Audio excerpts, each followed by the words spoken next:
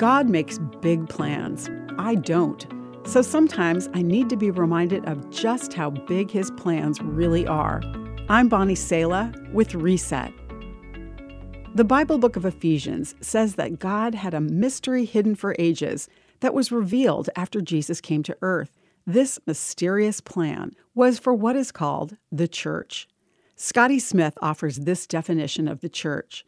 The church is a beloved family, created by God and redeemed by the gospel, called to be the primary means by which God shows and tells His story of redemption in Jesus Christ.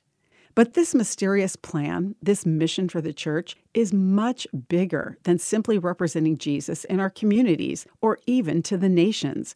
It's a cosmic plan. The Apostle Paul wrote, "To me, this grace was given, to bring to light for everyone what is the plan of the mystery hidden for ages in God, so that through the church, the manifold wisdom of God might now be known to the rulers and authorities in the heavenly places." When followers of Jesus worship together, we declare Him to all spiritual powers. Smith summarizes this mission in a stirring declaration. He writes, "Through the church, God puts the cosmos and all powers on notice.